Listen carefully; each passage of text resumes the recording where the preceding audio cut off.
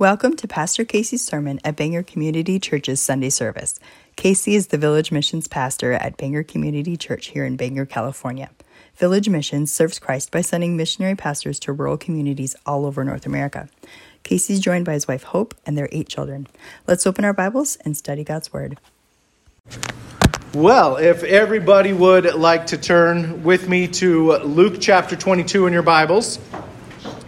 As we continue through the last night of Jesus' life, we both look back on what has brought us to this point. We look ahead to what's coming next. And the group of people we are looking at, in that group of people, only Jesus actually knew what was coming next. Jesus had spent the evening with his disciples eating the Passover meal, showing them that what he would end up doing would be the ultimate and final fulfillment of the Passover. He instituted communion, ushering in the new covenant. He was teaching them, giving them last-minute instructions. He reassured them that even when they sinned and fell, which they would do, that he would be right there with them, that they are still his. He showed Peter that he would deny Jesus 3 times that night before the rooster crowed the next morning. And he was especially warning them that hard times were coming, but none of it would be a surprise to God and that he would be with them through it. Jesus did this already knowing that Judas had set in motion a set of events that would lead to his arrest and his crucifixion that very night. Luke doesn't record it, but Jesus ends his time with the disciples in the upper room with what's called the high priestly prayer. That's what Frank was reading this morning. John chapter 17, that entire prayer, if you get a chance to go back and read it, is incredible. And we see his public prayer before he and the disciples leave. And then we'll see this morning his private prayers to God the Father. So we'll go ahead, we'll read this morning's passage, Luke chapter 22, verses 39 through 46. I'll be reading out of the English Standard Version. I encourage you to grab your preferred translation and read along. If you don't have one, the ESV is up here on the screen, and we'll follow along as we read the Word of God. So Luke 22, verses 39 through 46, the Holy Spirit inspires Luke to record the following. And he came out and went, as was his custom, to the Mount of Olives. And the disciples followed him. And when he came to the place, he said to them, "Pray that you may not enter into temptation." And he withdrew from them about a stone's throw and knelt down and prayed, saying, "Father, if you are willing, remove this cup from me. Nevertheless, not my will, but yours be done." And there appeared to him an angel from heaven strengthening him. And being in agony, he prayed more earnestly. And his sweat became like great drops of blood falling down to the ground. And when he rose from prayer, he came to the disciples and found them sleeping for sorrow. And he said to them, "Why are you sleeping? Rise and pray that you may not enter into temptation." And may God bless the reading of his holy word. So Jesus and his friends, they leave the upper room and would actually leave Jerusalem itself. They weren't actually staying that week, the evenings, the nights in Jerusalem. We saw at the end of chapter 21 that they were staying just outside the city. Luke says they lodged on the mount called Olivet, or the Mount of Olives. So they left the meal, they left their time in the upper room, and they made their way out of Jerusalem. Now this, unlike the location of the Passover meal, this was not a secret. Judas, of course, knew where they would be headed because he lodged with them. They all lodged together. So he knew where they would be headed, and we will see that next week, him show back up. And this is where they would go each and every night. They would leave Jerusalem, and they would go up to where they were staying. One of the things that I want us to see in this is not the main point, of course, but something that is modeled here and is modeled throughout the Scriptures is that Jesus, as much as he is able to, is that he has a routine. He has a regular way that he did things when he was able. He was orderly. He was scheduled. He followed that routine. There were things that he would not let fall by the wayside. Things that were too important to let things, even good and important things, get in the way of. We see in Scripture that for Jesus, and therefore should be for us, that one of the things that he makes as a super high priority, makes sure as part of his routine, is prayer time with God the Father. Not only the public group prayer like we see in John 17, though that is, of course, important and good, but uninterrupted, undistracted, specifically set aside time with the Father. So Jesus makes this a priority throughout Scriptures. He goes off and he spends time alone with God the Father. And so as they get up to the Mount of Olives, Jesus went to pray.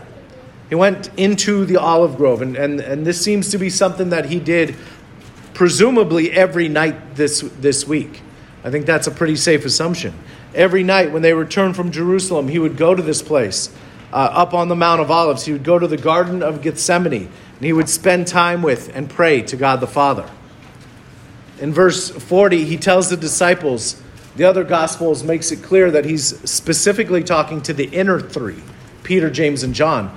And he tells them, pray so that you do not enter into temptation. And as we see, not for the last time, even in this passage, Luke and his focus is much more on Jesus and his prayer than on the disciples and their failings. Jesus goes off a short way away, prays by himself. In those days, people stood as they prayed. Here, Jesus showing the solemnity, the seriousness of that moment, he kneels and prays. And he prayed hard. He prayed earnestly. He prayed just focused and determined prayer. It's entirely possible one of the other reasons he knelt was because of the physical exertion that the prayer was taking on him. Now, Jesus had a full, complete human nature, but he also had a full, complete divine nature, God nature. That human nature was praying about what was going to come next. He knew the sacrifice that was coming. Jesus knew the physical pain that was about to happen. He knew the wrath and the separation of God that was on its way just for him. He knew, as many commentators call it, the horror of the cross. He knew what was coming, and his human nature did not want to go through it. God, if there's any other way that we could accomplish what I came to accomplish, if there were any other way to atone for the sins of the chosen, if there were any other way to purchase forgiveness for those who have saving faith, Father, if there were any other way, please let this cup pass from me. But Jesus, in his God nature, knew the plan from the beginning. He knew there was no other way. He was part of the plan, part of the planning of this. As 1/3 of the Trinity, 3 persons, one God, he knew there was no other way. He knew that there was more, that what was more important than the wants of his human nature and will was God's nature and will. This is very easy for us who are Christians or have grown up in the church, learning this often. It's easy for us to know this intellectually. God's will comes first. We submit our will to God's will. It's more important more important than our will and nature is God's will and nature. It's easy to know that in our heads, but it can be so difficult to apply, as we see this right here. Our human nature and will are at war with God's will and nature. They have been since the first garden. Adam's will overcame what he knew God wanted from him. His will won. And with sin now as a part of our nature, it has been at war with God's nature and will ever since. We know how God calls us to live. We know what God calls us to do. We want to do those things, I would hope. Most of us, if we have a changed heart, if we are truly a follower of Christ, we want to do those things. And ideally, we want to live that way. But often, that means stepping out of our comfort zone. That means upsetting our family if we tell them the truth. It means losing friends if we change who we used to be. It means offending others, refusing to go along with everyone else and to keep the peace. Instead, it's a lot easier to convince ourselves that we are, in fact, being faithful to God without doing those things that he has clearly told us to do. I'm the exception. I mean, God knows my heart. If you knew my situation, he hasn't called me to that. I've already done it, so I might as well keep doing it. I've already sinned, might as well. Doesn't matter anymore. If we truly desire and are committed to his will, it means not our will. It means we die to self. It means we live for his desires, not ours. If we truly desire it, he will help us in that. It won't look the same in every person or every circumstances, but he will help us. We see in verse 43 how he helped Jesus that very night.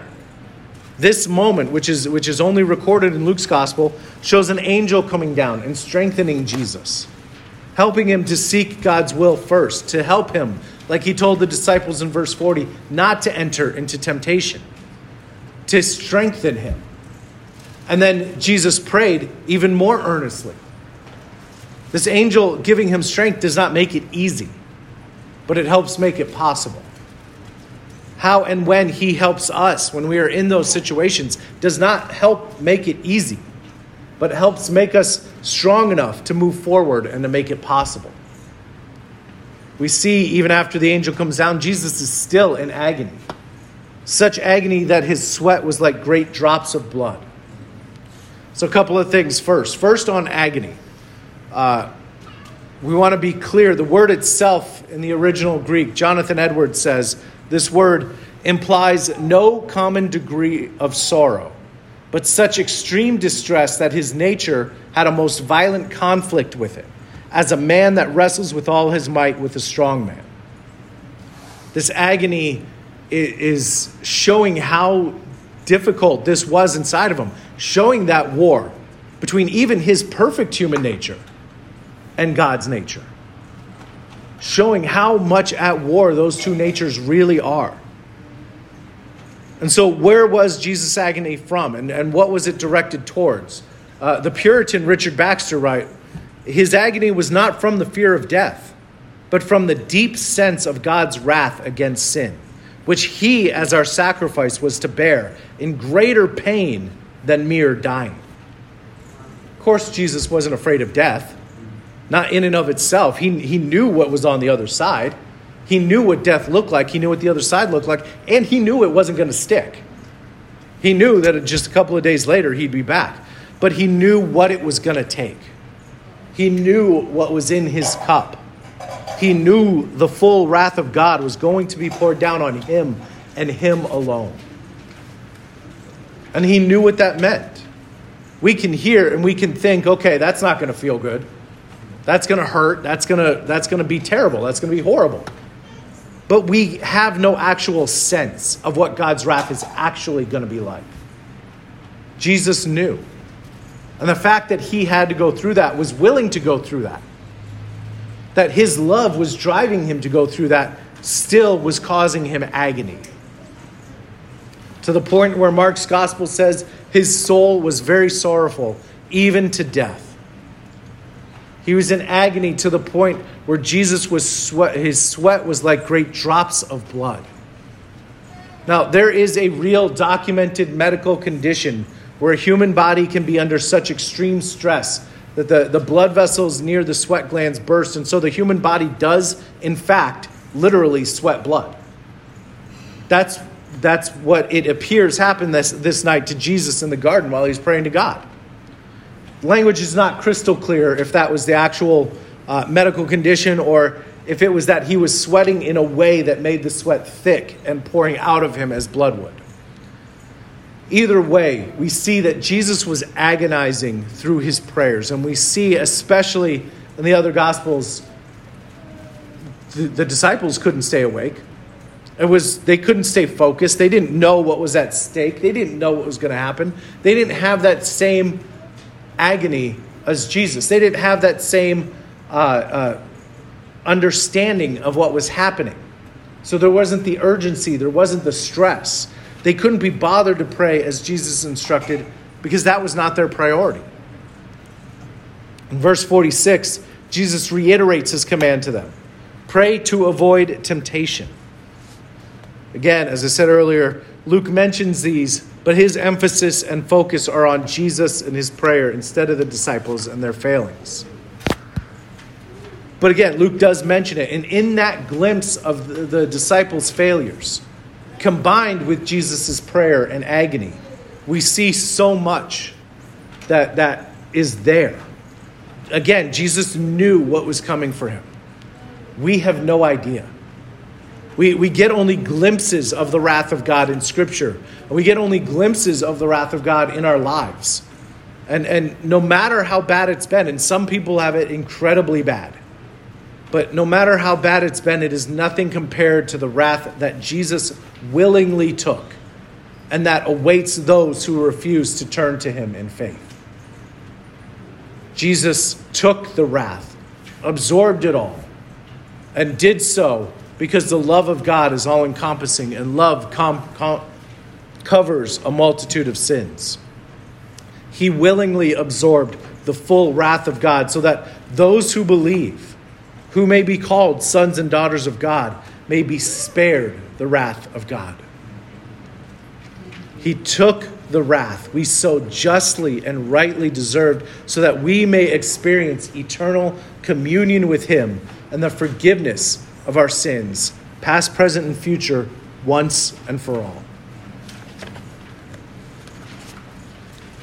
Charles Spurgeon preached on this passage and he said, "Since it is not possible for any believer, however experienced, to know for himself all that our Lord endured in mental suffering and hellish malice, it is clearly beyond the preacher's capacity to set it forth before you.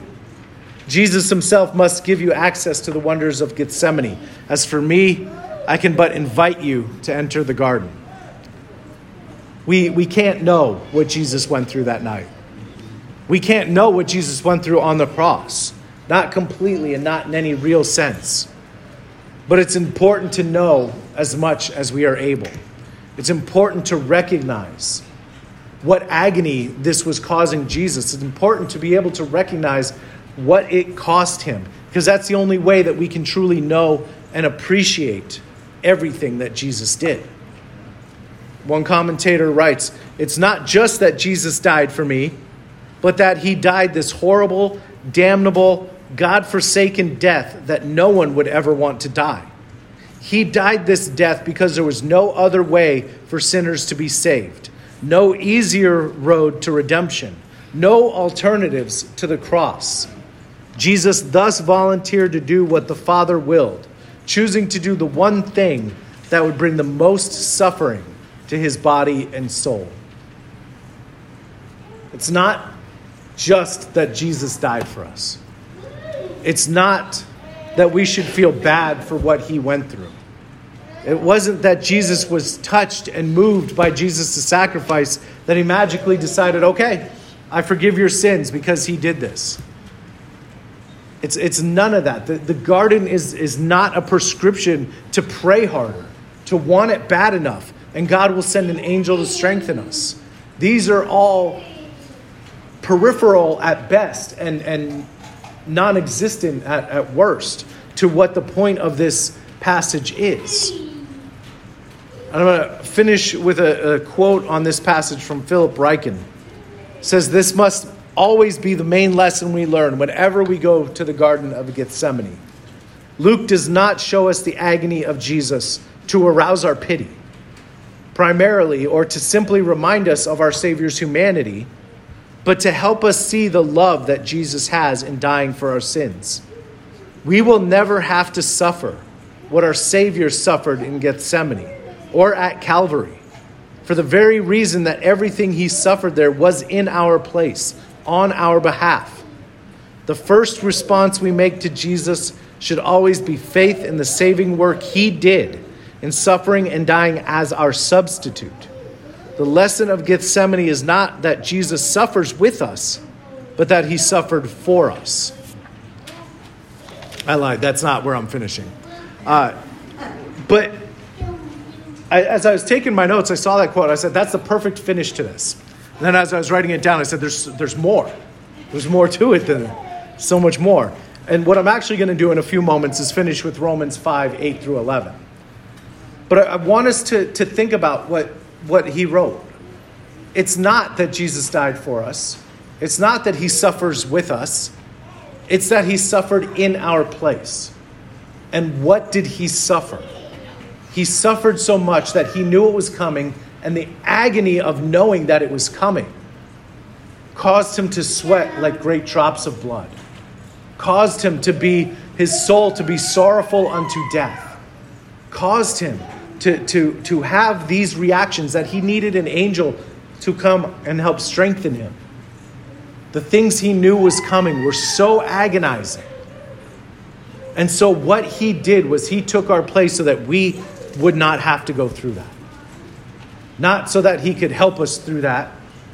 Not so that, not with us, but for us, in place of us, as a substitute for us, so that we would be spared the wrath of God if we would turn to him and have our faith and trust in Christ.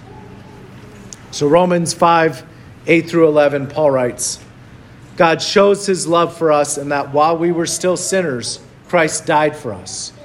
Since, therefore, we have now been justified by his blood, much more shall we be saved by him from the wrath of God. For if while we were enemies, we were reconciled to God by the death of his Son, much more, now that we are reconciled, shall we be saved by his life. More than that, we also rejoice in God through our Lord Jesus Christ, through whom we have now received reconciliation. Christ died. He paid it all. He did it for us. He didn't do it to stand next to us as we go through it. He took it all on himself. And he did it through nothing about ourselves, through no works, through no morals, through no anything about us. But while we were yet sinners, he died for us, so that we may receive eternal salvation, salvation from God, from the wrath of God, and that we would be reconciled to him for eternity. Let's pray. Father, we rejoice so much at what you have done for us, what you have given us, and we rejoice at Jesus Christ and his completed and finished work on the cross. We mourn that you had to go through this, that it is our sin that caused you to have to deal and go through this agony. But we thank you and we rejoice in the fact that you suffered in our place, so that through your grace, Lord, and our faith in Christ, we would be spared that wrath. Help us to remember this as we go through what this life has to offer, good and bad. Help us to remember this as we walk through with our family who doesn't know you, our friends that don't know you, our neighbors that don't know you, our coworkers that don't know you. Help us to show them the rejoicing that takes place with a changed heart when we know what had to be done, what we would be going through if not for you, Jesus. Help us to lift these things up to you. Help us to pray regularly. Help us to stay prioritized, but ultimately help us to remember how big of a deal this is and how agonizing this was for you, Jesus, and that it was for your love for us that you did this. Thank you, Jesus. Amen. Thanks for listening to this sermon from Bangor Community Church. Visit us online at facebook.com/Bangor Community Church CA, all one word. Or Pastor Casey at Casey Holenchik, that's CASEYHOLENCIK.com. Thank you again for listening and joining us on our journey through God's Word. If you've listened this far and believe in our ministry or us as a family, please consider partnering with us. We would be honored to know that you are praying with and for us. If you feel compelled to give through financial support, information on how and where to give can be found at caseyholenchik.com/giving. Thank you and God bless.